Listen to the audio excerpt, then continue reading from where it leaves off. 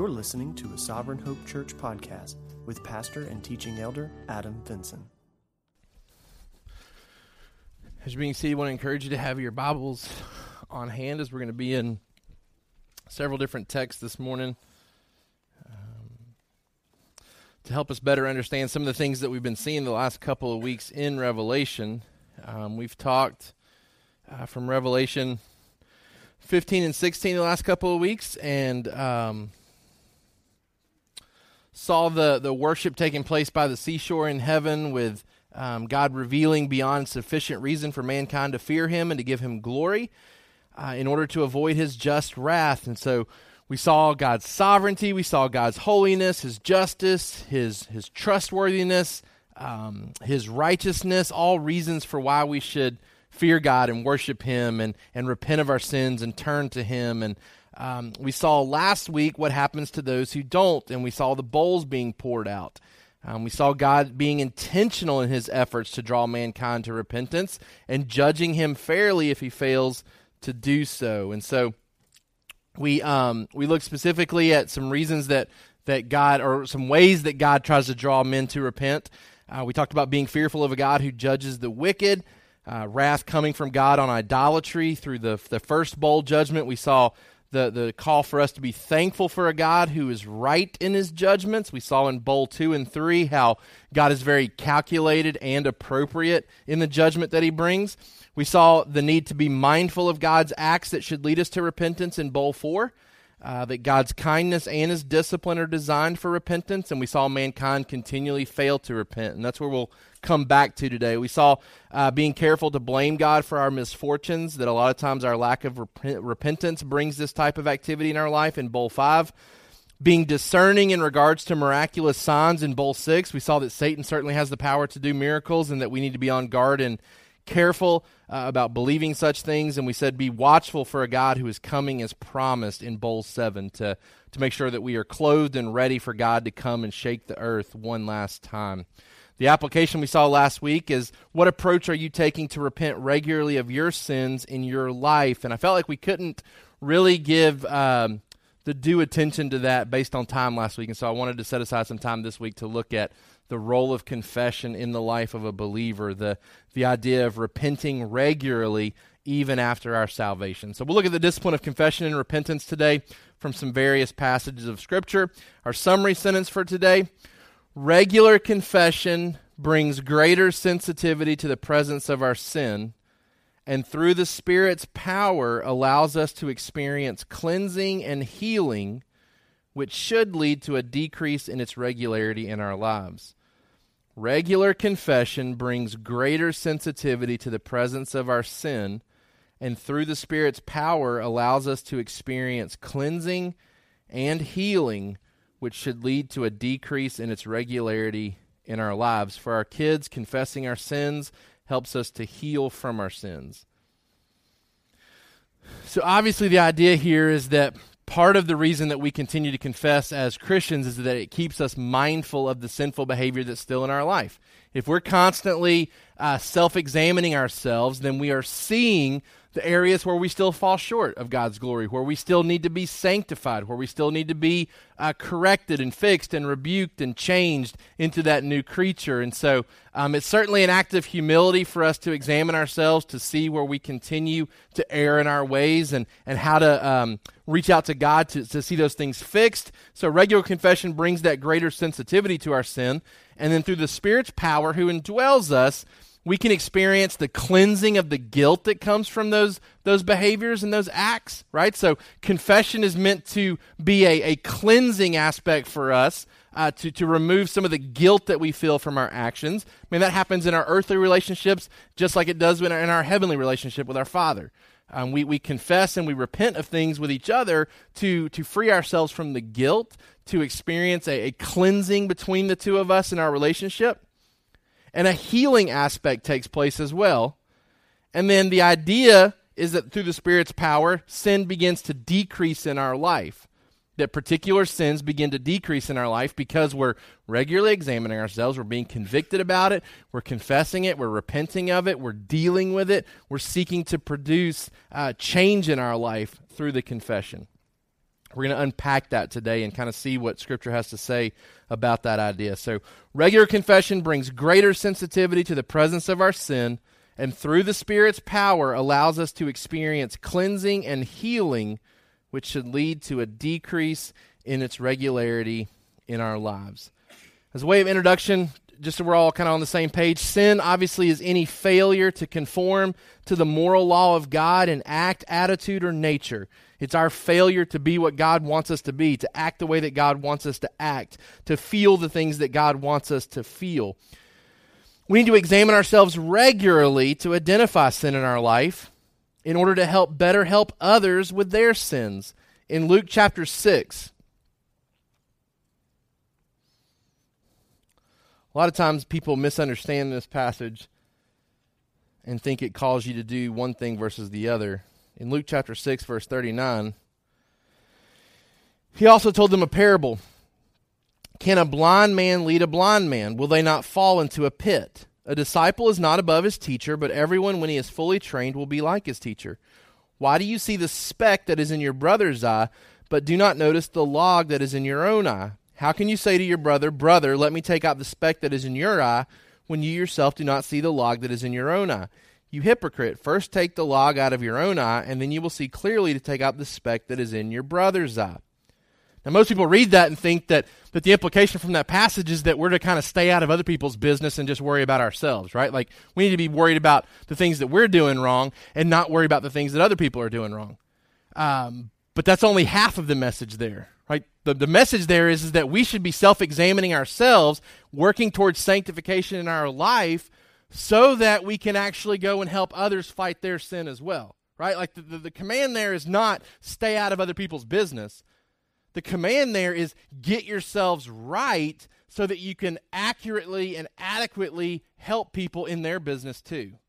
Right? The idea here is that we're to be working towards our own sanctification so that we can be qualified to help someone else in theirs.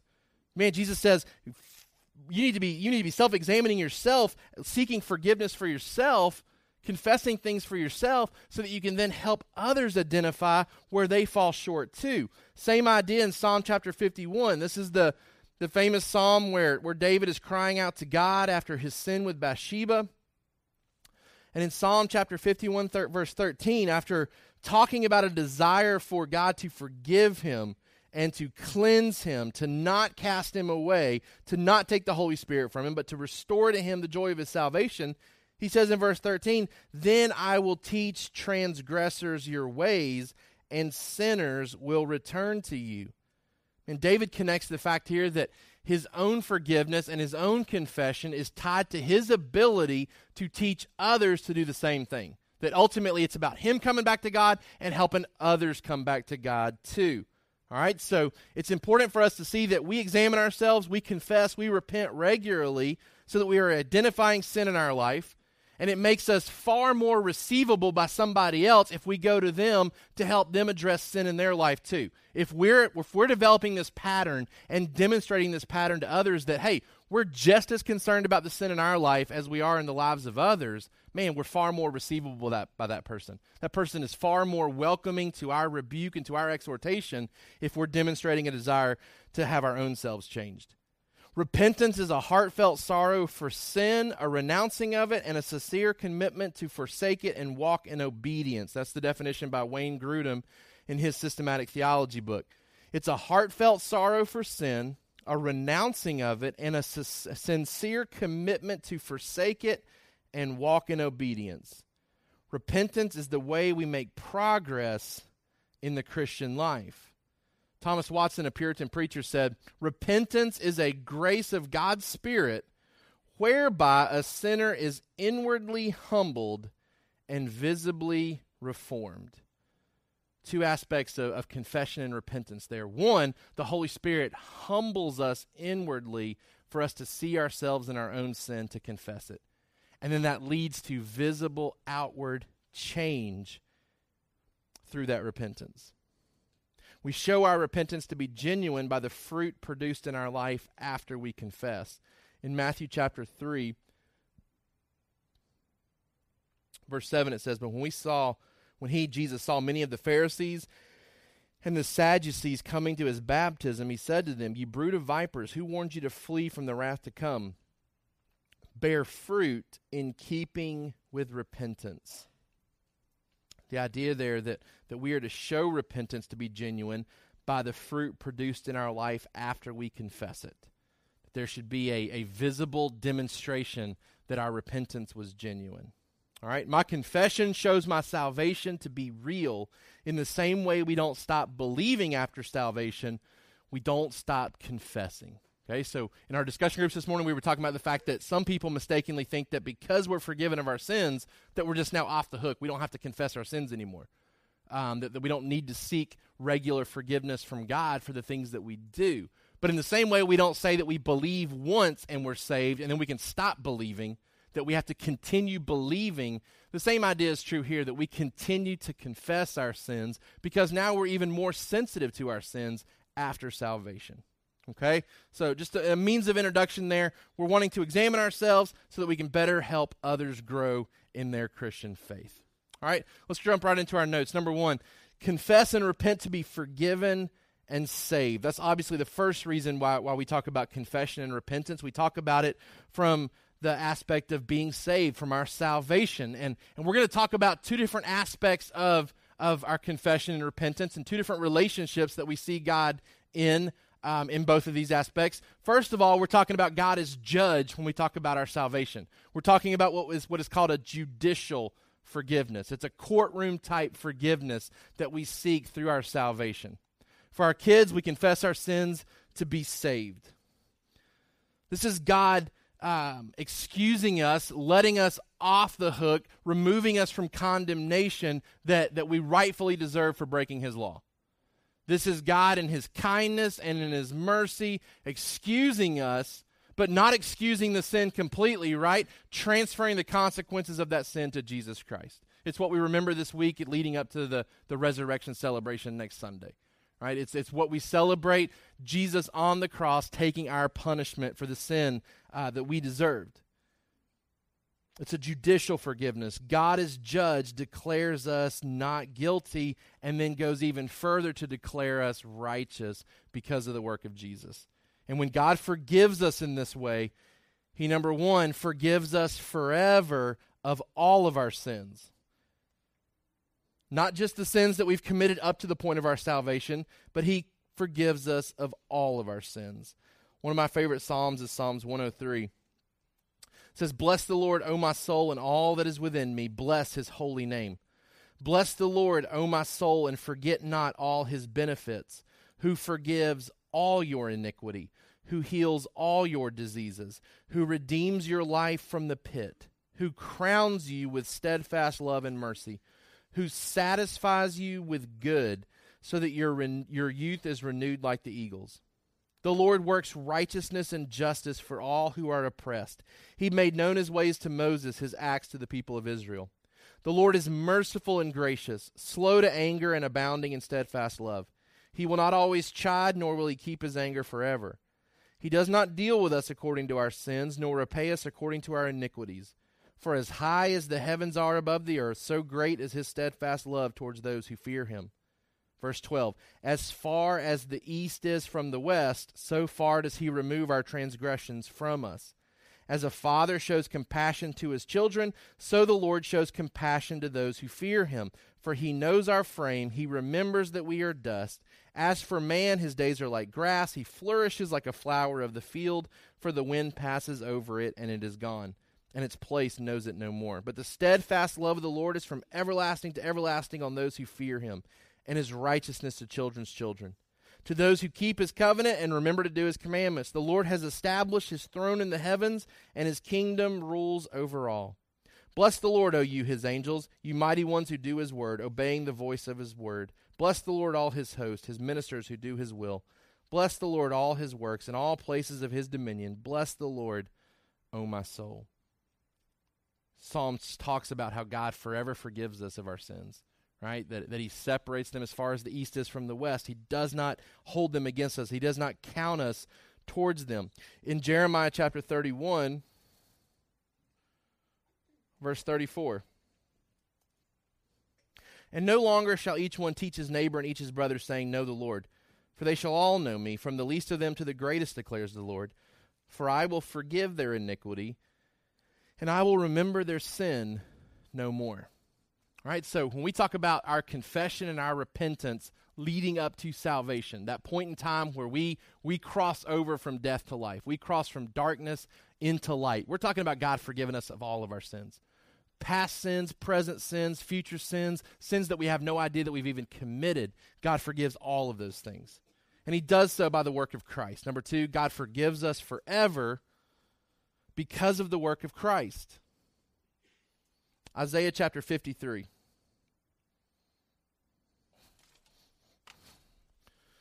Isaiah chapter 53 says, Who has believed what he has heard from us, and to whom has the arm of the Lord been revealed? For he grew up before him like a young plant, and like a root out of dry ground. He had no form or majesty that we should look at him, and no beauty that we should desire him. He was despised and rejected by men, a man of sorrows and acquainted with grief, and as one from whom men hid their faces. He was despised, and we esteemed him not. Surely he has borne our griefs and carried our sorrows, yet we esteemed him stricken, smitten by God, and afflicted. But he was pierced for our transgressions, he was crushed for our iniquities. Upon him was the chastisement that brought us peace.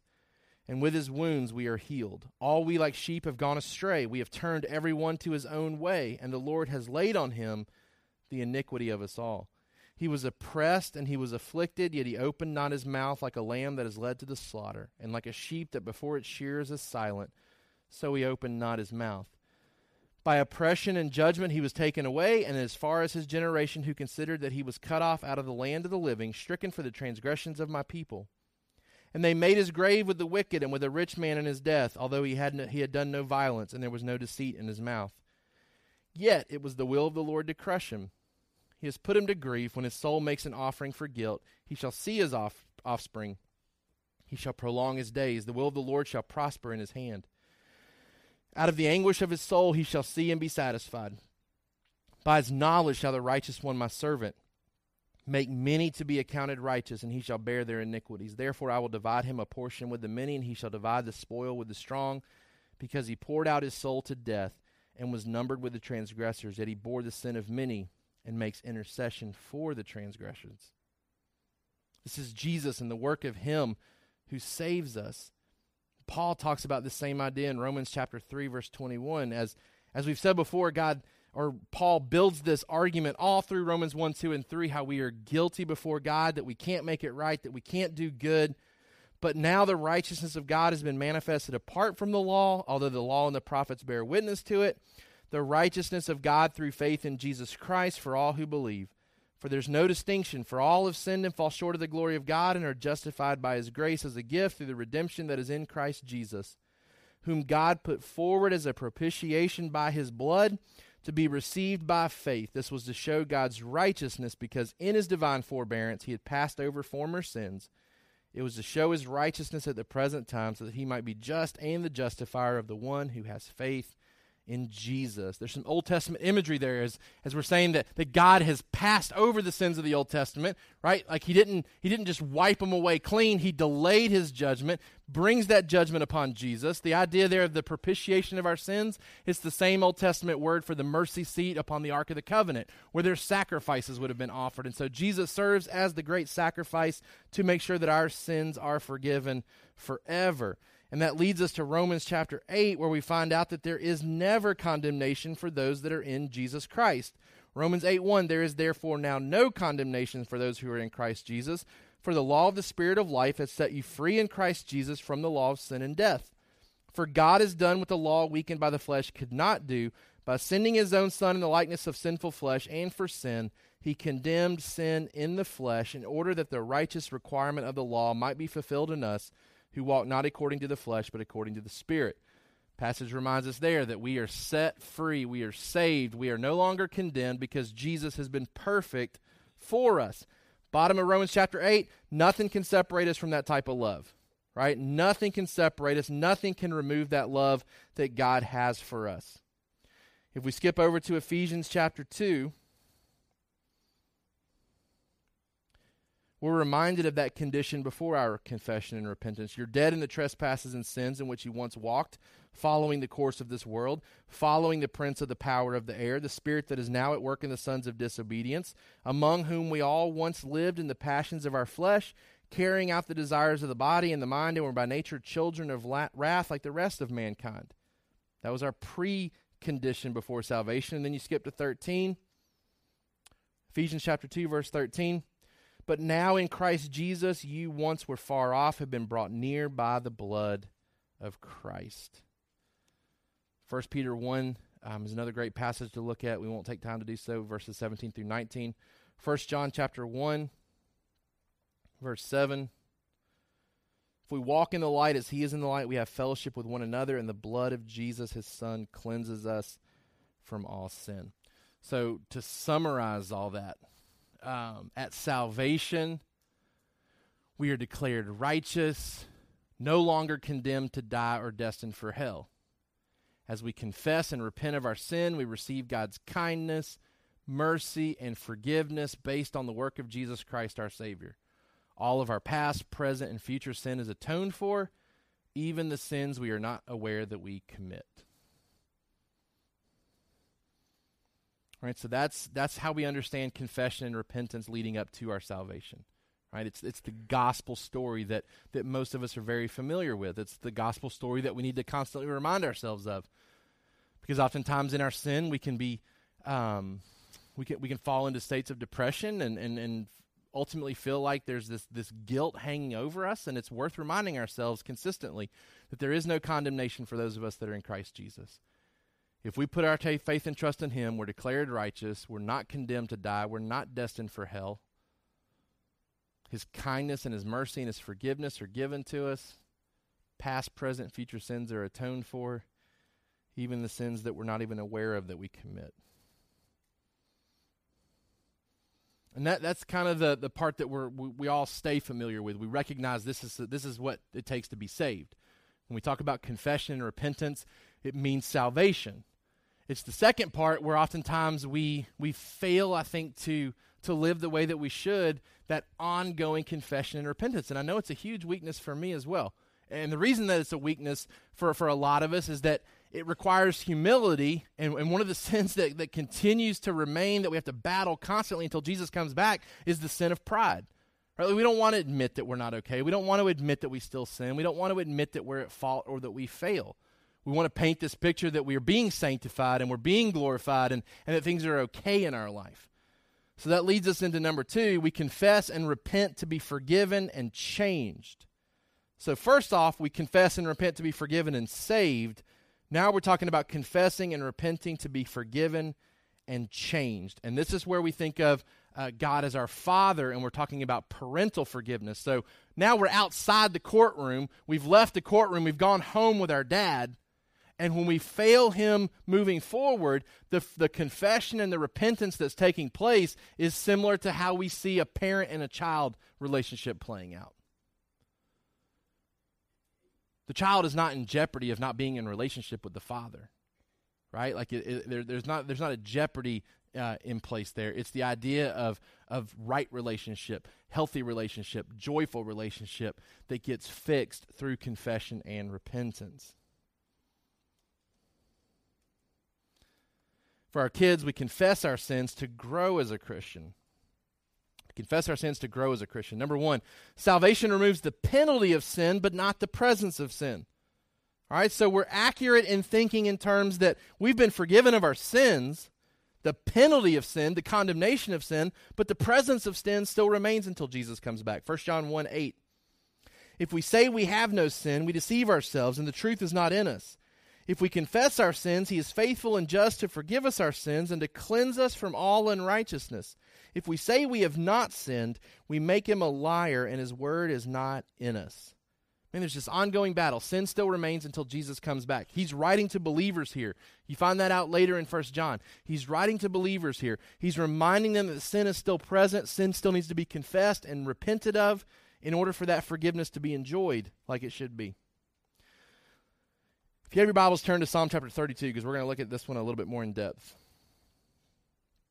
Psalm chapter 32 is a great psalm about forgiveness and repentance and the blessings that come from it. Psalm chapter 32, let's look first at verses 1 through 2. It says, "Blessed is the one whose transgression is forgiven, whose sin is covered. Blessed is the man against whom the Lord counts no iniquity, and in whose spirit there is no deceit." Man, right off the bat there, I wrote down in my notes, we enjoy great blessing through confession. Confession brings great blessing into the life of a believer. David says that here. Blessed is the one whose transgression is forgiven, whose sin is covered, who doesn't have sin being counted against him, no iniquity at all. Verse 3, "For when I kept silent, my bones wasted away through my groaning all day long. For day and night your hand was heavy upon me. My strength was dried up as by the heat of summer." I wrote down in my notes, we have a responsibility to not conceal or hide our sin. When we do so, it robs us of our joy. When we try to hide our sin, tuck it away, keep it hidden, it robs us of joy and blessing. We'll come back to Psalm 32 here in just a second, but in Proverbs chapter 28, verse 13, "Whoever conceals his transgressions will not prosper, but he who confesses and forsakes them will obtain mercy. Blessed is the one who fears the Lord always, but whoever hardens his heart will fall into calamity." And the Proverbs here are reminding us that there's real danger in concealing our sins. There's real danger in trying to hide that sin, protect that sin, guard that sin. It needs to be confessed, needs to be exposed, needs to be brought into the light. Back in Psalm chapter 32. There's blessing through confession. There's a responsibility to not conceal or hide our sin. We also have a responsibility to acknowledge and confess our sin. "I acknowledged my sin," verse 5, "to you, and I did not cover my iniquity. I said, I will confess my transgressions to the Lord, and you forgave the iniquity of my sin." David reminds us we have a responsibility to confess our sins, and there's a lot of different ways this fleshes itself out, and I want to share some of these with you. You may want to jot some of these down. First of all, we confess our own sins. We confess our own sins. 1 John chapter 1, 5 through 10, we've already looked at that. Psalm chapter 51, this is David confessing his sins. David's a believer. David is a man after God's own heart. He's saved in the terms that we use, right? But he's committed sin against Bathsheba, and what's he doing? He's crying out to God for healing. He's crying out to God through confession about his sin. We certainly have a responsibility to confess our own sins to God, and really all sin should be confessed to God because it's against God. David says that. "Against you, you only have I sinned." But secondly, we're called to confess our sins against others. So not only is confession towards God supposed to be an active role that the believer participates in, where we're confessing our sins to God, we're also called to confess our sins against others. We're to confess those to each other. Matthew chapter 5. This isn't the same as accountability where we're confessing our sins to each other for help and encouragement. It's when we've offended somebody, we confess the fact that we've done that. Matthew chapter 5, verse 23.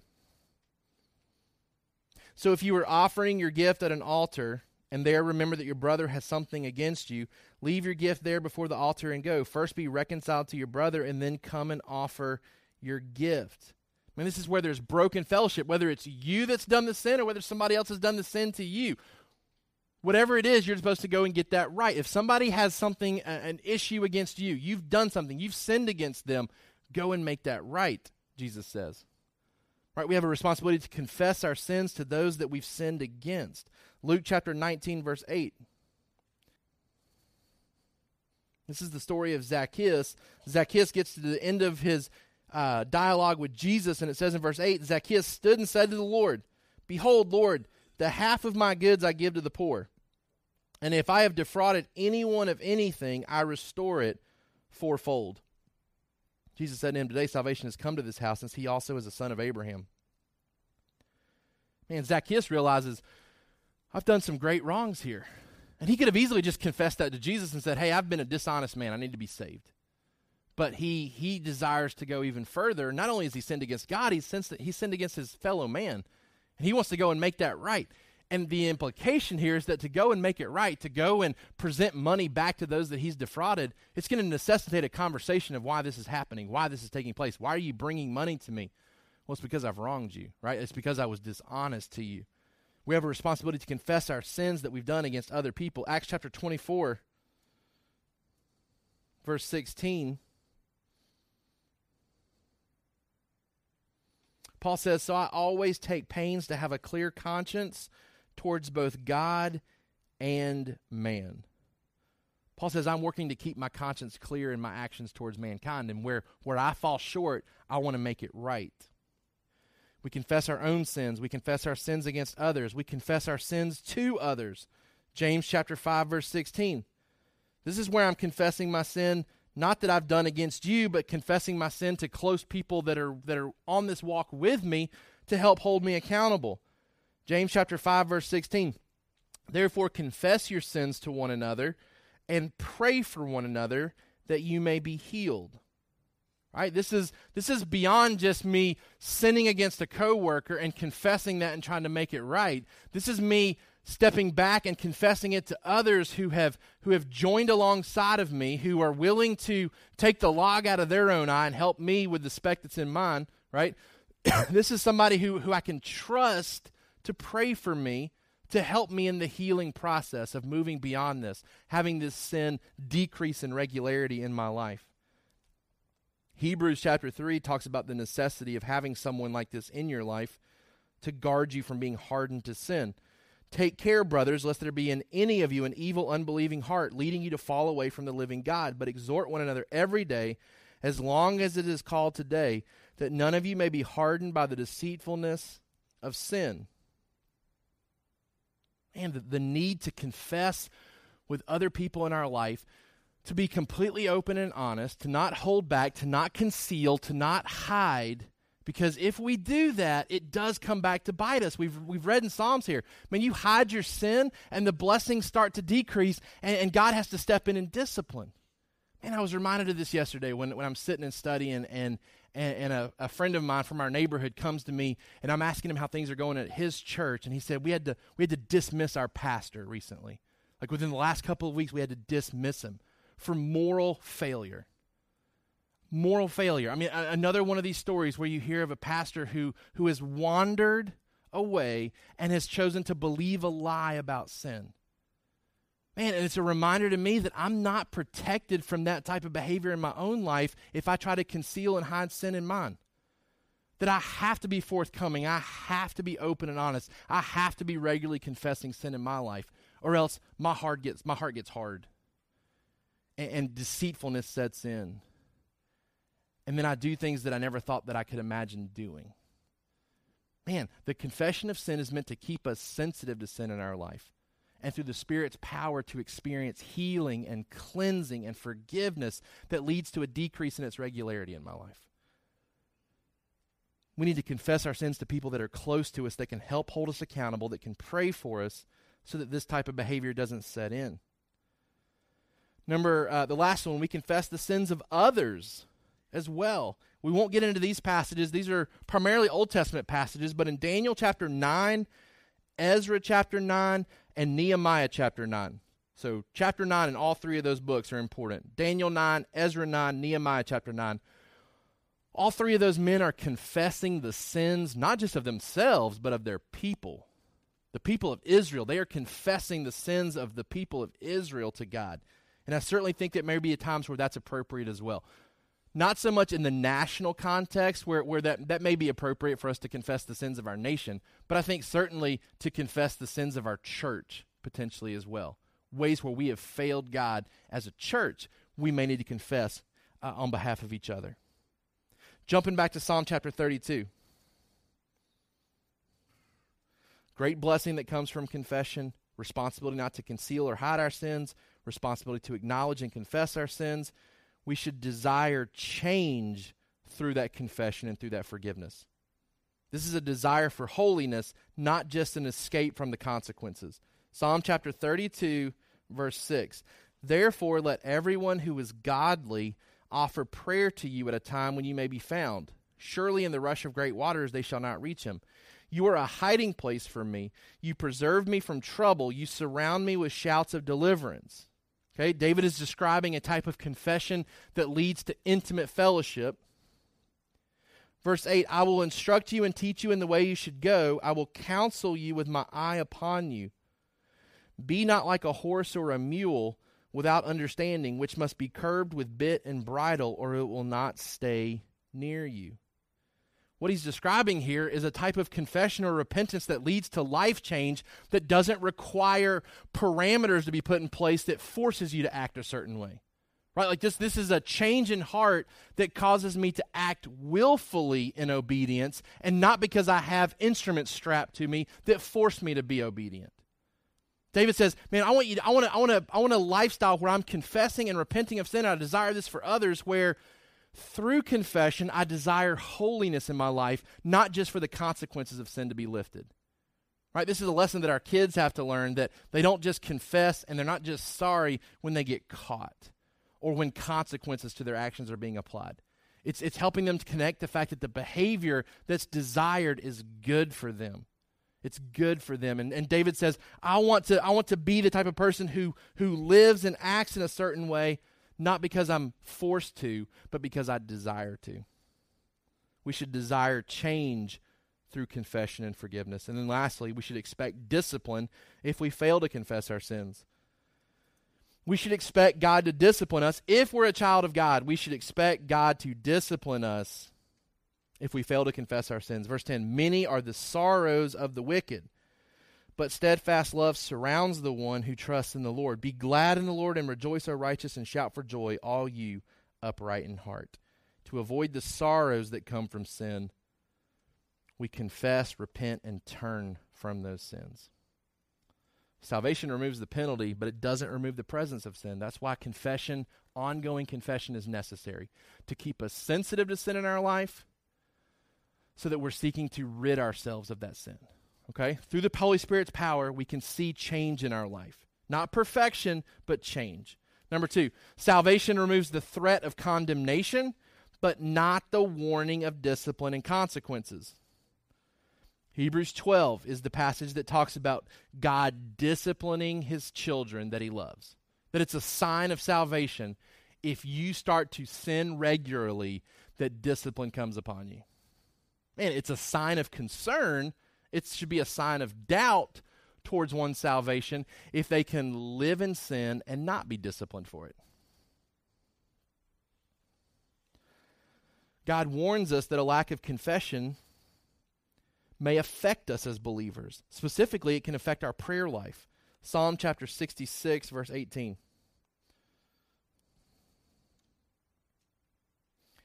If I had cherished iniquity in my heart, the Lord would not have listened. But truly God has listened. He has attended to the voice of my prayer. Here, the psalmist says that if I'm concealing sin in my life, God's not obligated to listen to my prayer life. That if I'm not willing to be open and honest about the things that I'm doing that are wrong, God may not be willing to listen to the things that I'm praying to him. Proverbs chapter 28, verse 9. If one turns away his ear from hearing the law, even his prayer is an abomination. Man, God doesn't desire our prayers if we're turning our ear away from doing and hearing his law. John chapter 15, verse 7. If you abide in me and my words abide in you, ask whatever you wish, and it will be done for you. Jesus' implication here is that obedience leads to answered prayer. That you should not expect answered prayer if you're not seeking to be obedient to his word. 1 Peter chapter 3, verse 7. Likewise, husbands, live with your wives in an understanding way, showing honor to the woman as the weaker vessel, since they are heirs with you of the grace of life, so that your prayers may not be hindered. Man, this passage should be convicting to us as husbands, that the way that we interact with our wives shapes how our prayer life is going. That our prayers can be hindered if we're failing in our relationship as a spouse. Now, here's the question. I read these passages, and I see what they are, and I hear them, and there's really nothing confusing about them. But the question that I have to ask myself is, would I even notice a hindered prayer life if I was doing these things? Right? Like, is my prayer life done in such a way where I would step back and say, whoa, something's not right here? Like, I feel like my prayer life is being hindered. I need to step back and examine myself a little bit. I need to step back and see if I'm concealing sin, or if I've mistreated my wife, or if there's something that's causing God to be disconnected from me in my prayers. Man, I'm afraid that a lot of us wouldn't even notice a hindered prayer life in light of our sin.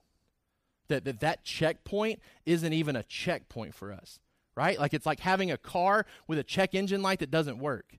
Like that thing's supposed to be an indicator, a red flag, like, hey, things aren't okay in your life because your prayer life's not right. Like, your prayers aren't being heard, your prayers aren't being answered. A lot of us aren't tapped into that checkpoint, though. A lot of us, we wouldn't know the difference between a hindered prayer life and an unhindered prayer life. That's a question that I have to ask myself too.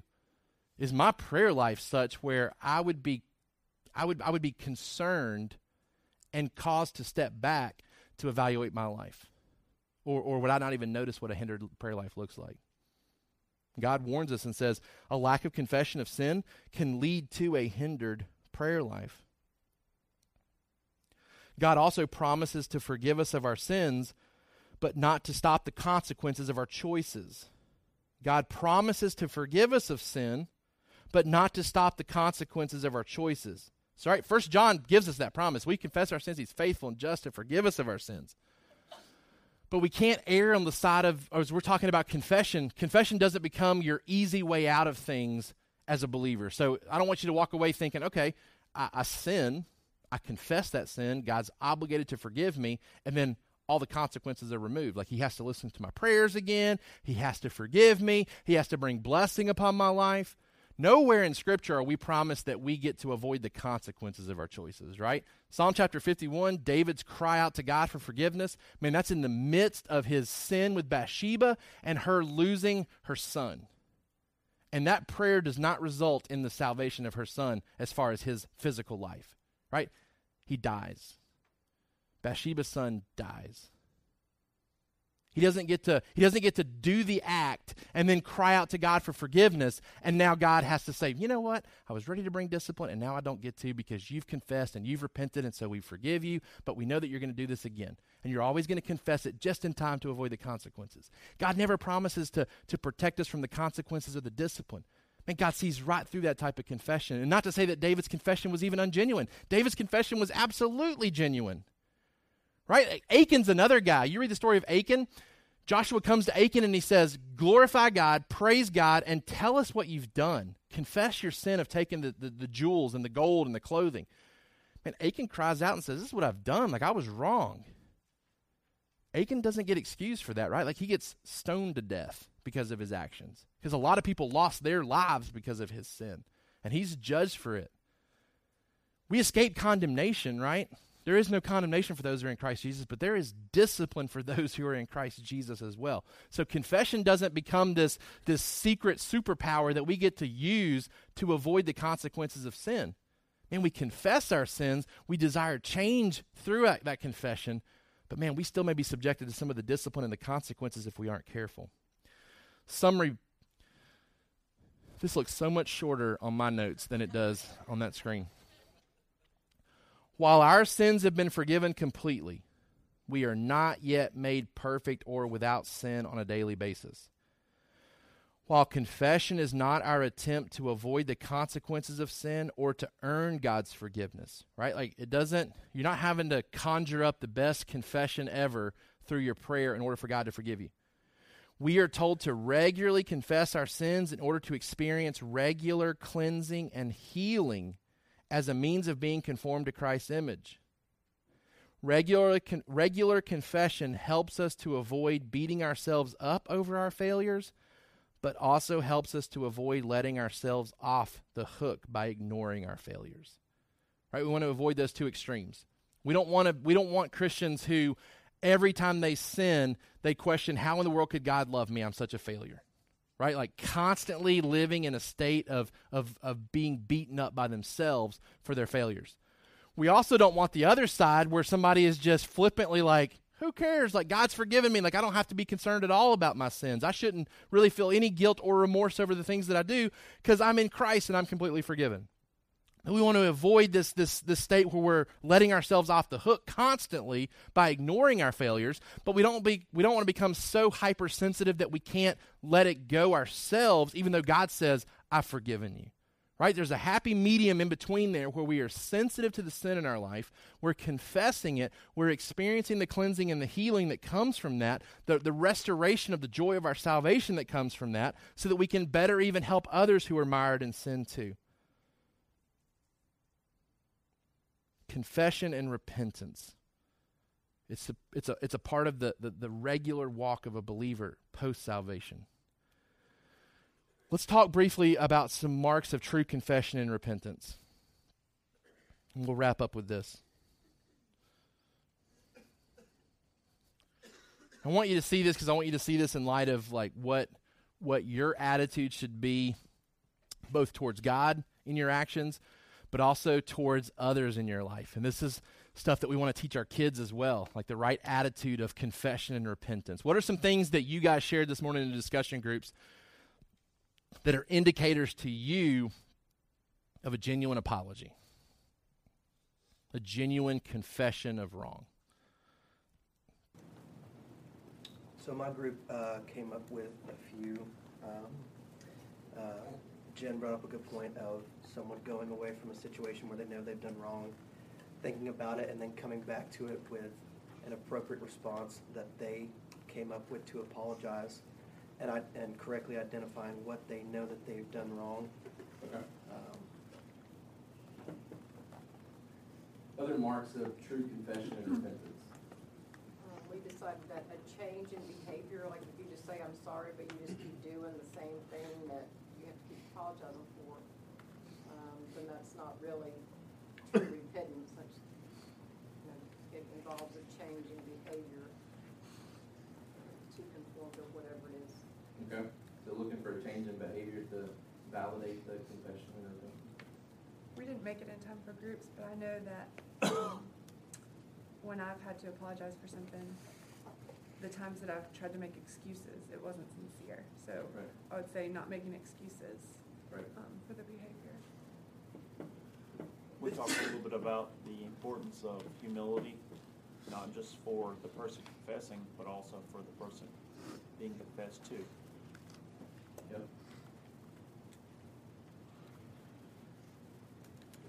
Being sorrowful over the actual pain that you've caused the person and not over the consequences of the sin that you committed. Good.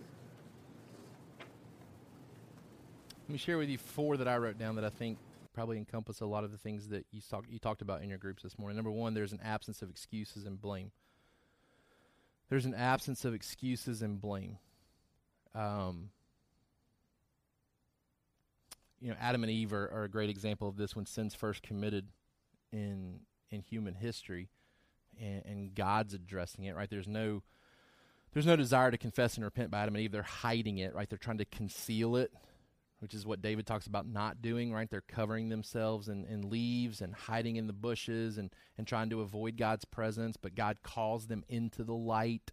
And once they come into the light, we see that they're not ready to truly confess and repent, because immediately as he works himself down the line, there's the excuses and the blames for why they've acted the way that they have, right? That Adam says, God, it's your fault because you gave me her to be my wife, right? Like I would have chosen her. Like I would have made her different. I would have done something different. You created her. You gave her to me, and she's the one that caused me to do this. And then Eve immediately wants to blame the serpent and the deception that he gave to her. And there's a lot of excuses and a lot of blaming, right? And I think, especially for me, I'm guilty of this all the time.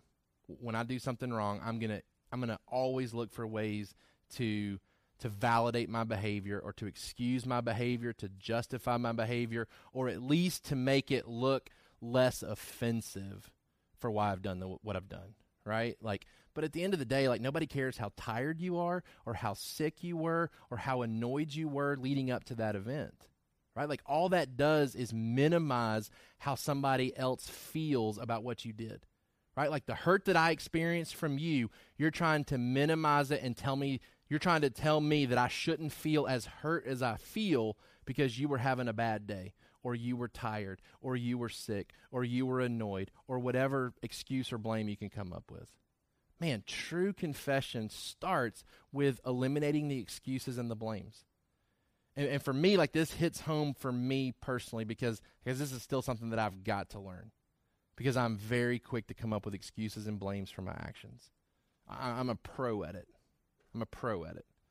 True confession removes the excuses and the blames, right? Number 2, there's a presence of humility and responsibility. So there's an absence of excuse and blame. There's a presence of humility and responsibility.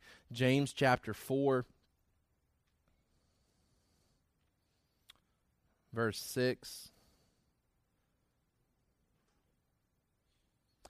Therefore it says, God opposes the proud but gives grace to the humble. Submit yourselves therefore to God.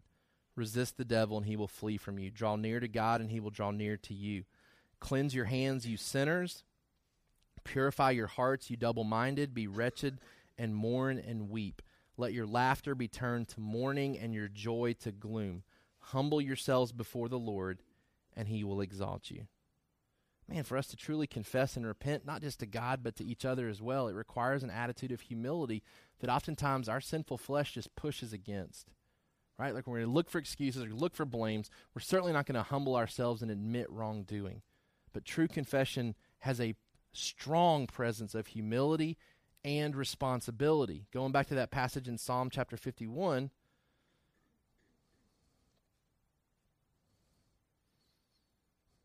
look what David starts off by saying, have mercy on me, O God, according to your steadfast love, according to your abundant mercy.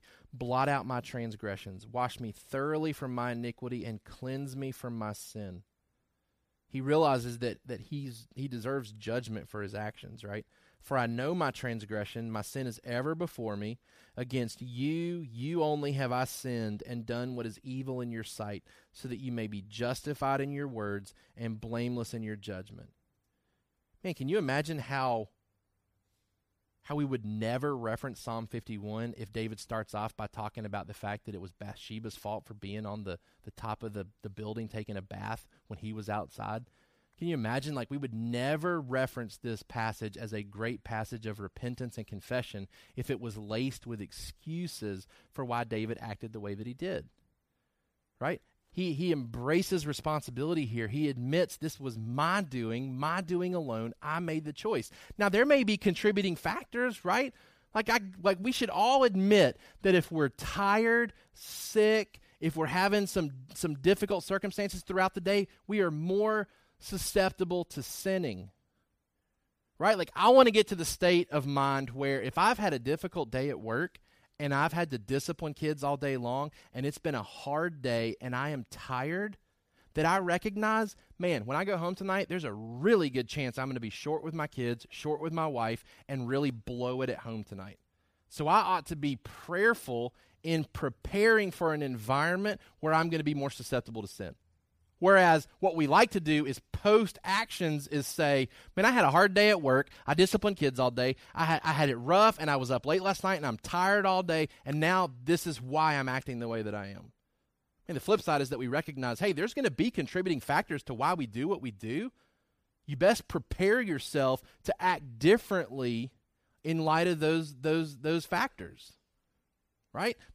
David takes responsibility here. True confession and repentance really involves me admitting, listen to this, it was absolutely unnecessary for me to do it. That's what confession and repentance is. It's saying it was absolutely unnecessary for me to do that. There's no excuses, there's nothing to blame here. It was unnecessary for me to do it, and I chose to do it. There may have been contributing factors, but it was unnecessary for me to do that. Number 3, there's an admittance of guilt. There was a choice to do the wrong thing. And it doesn't need to be explained. It doesn't need to be excused. It doesn't need to be understood. It needs to be forgiven. Man, if we take the approach that the choice that we made, the sinful choice that we made, the goal is for it to be forgiven, not to be explained, not to be excused, not to be understood, but to be forgiven. I mean, that radically changes the perspective and the way that we approach that conversation. Man, don't explain to me the choice. Don't try to help me understand the choice that you made. Explain to me what happened so that I can forgive you. There's an admittance of guilt. And then number 4, there's a desire to make things right. We've already talked about Zacchaeus. He's a great example of this. He's a guy who recognized his wrongdoing, and he was a guy who was committed to making it right. True confession is not sorrow over being caught or regret over the consequences you are receiving. True confession is not sorrow over being caught or regret over the consequences you are receiving. It's a desire to make things right. No excuses, full of humility, full of responsibility, an admittance of guilt, and a desire to make things right. Application.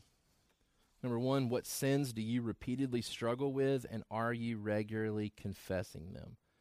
I mean, it's worth asking ourselves, is part of the problem or part of the reason that we keep doing some of the things that we do is because we don't confess them like we should?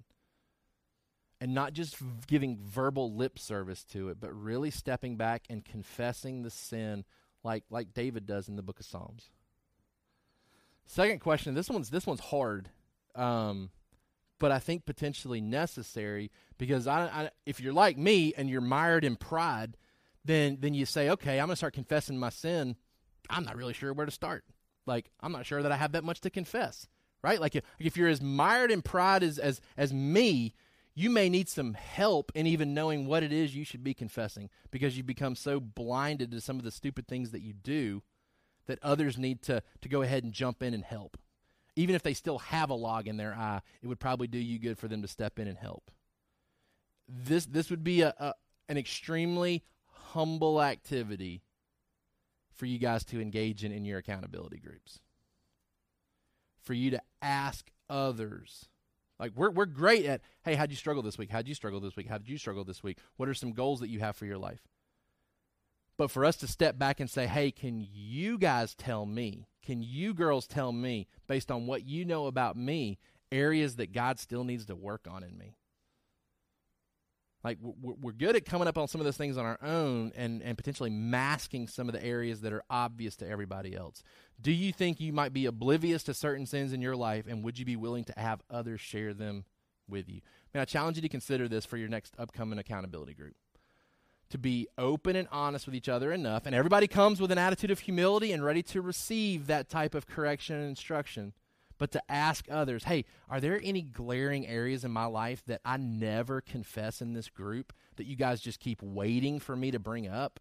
Like, when's it going to dawn on me that I should be confessing these things because all of you guys see it and you just allow me to confess the other stuff or talk about the other stuff? I don't want to be so oblivious to sin in my life that I never confess it because I just don't see it. Man, let's allow each other to help in this process, right? David talks about, man, I want to help teach transgressors to do it differently. Let's allow each other to help each other as well, potentially. Family worship questions: why should Christians confess their sins? And what virtue should we demonstrate when apologizing to others we sin against? We've talked about both of these today. I think it would be helpful to go back and help our kids that are old enough to understand some of these concepts to see some of the reasons why we confess our sins as Christians, and what virtues do they need to learn to demonstrate an appropriate apology to others.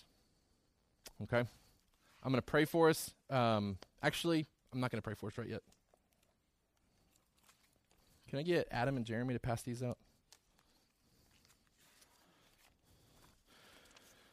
We may not have enough for everybody, so if you've got a spouse, y'all can share one. This is from way back in the day when I was taking kids at Mount Gilead through a discipleship course that I was writing. But it's kind of a way to kind of step back and self-examine and walk through the act of confession. So I wanted to give this to you guys and give you the opportunity to kind of read through it on your own as you're seeking to apply some of the things that we've talked about today. So I encourage you to take that, read through it, and work to apply some of the things that you find there. Now I'm going to pray, and then Tyson's going to come and lead us in song. Father, we thank you for the chance to reflect upon your word today. God, we do thank you so much for the salvation that's been extended to us. We thank you that through Jesus Christ, we have been set free from that condemnation, that we can rejoice and celebrate as we look towards Good Friday this week, knowing that Christ died on the cross for our sins and our iniquities have been forgiven. We thank you and praise you for our salvation. Father, for those in this room that have never confessed and believed in you, we ask that the Holy Spirit would draw them and convict them to that point in their life. Father, as Christians, we pray that we would remain sensitive to sin through regularly confessing, that you would convict us by the Holy Spirit. You've sent the Holy Spirit to do that. And so, God, we ask that the Holy Spirit would do that in our life, that we would be mindful of the responsibility we have to not hide our sins, to realize the potential danger of doing so would be to harden our hearts and fall deeper and deeper into sin and bear the consequences of those choices. God, give us humility to accept responsibility for our actions and to seek to make those things right, not just with you, but with those around us, to correct our behavior. And God, we ask that through this, you would allow us to see a decrease in the regularity of sin in our life. We desire to be holy. We desire to be conformed to your image. And if we don't, God, make those our desires. We don't want to just escape consequences of our sins. We don't want to just avoid being caught. We want to be changed. We thank you for the forgiveness that you extend to us. It's in Jesus' name that we pray. Amen. Thank you for listening to the Sovereign Hope Church podcast. We trust that you've been encouraged by the word. For more information about our church, please visit our website at www.sovhope.org. Again, that's www.sovhope.org.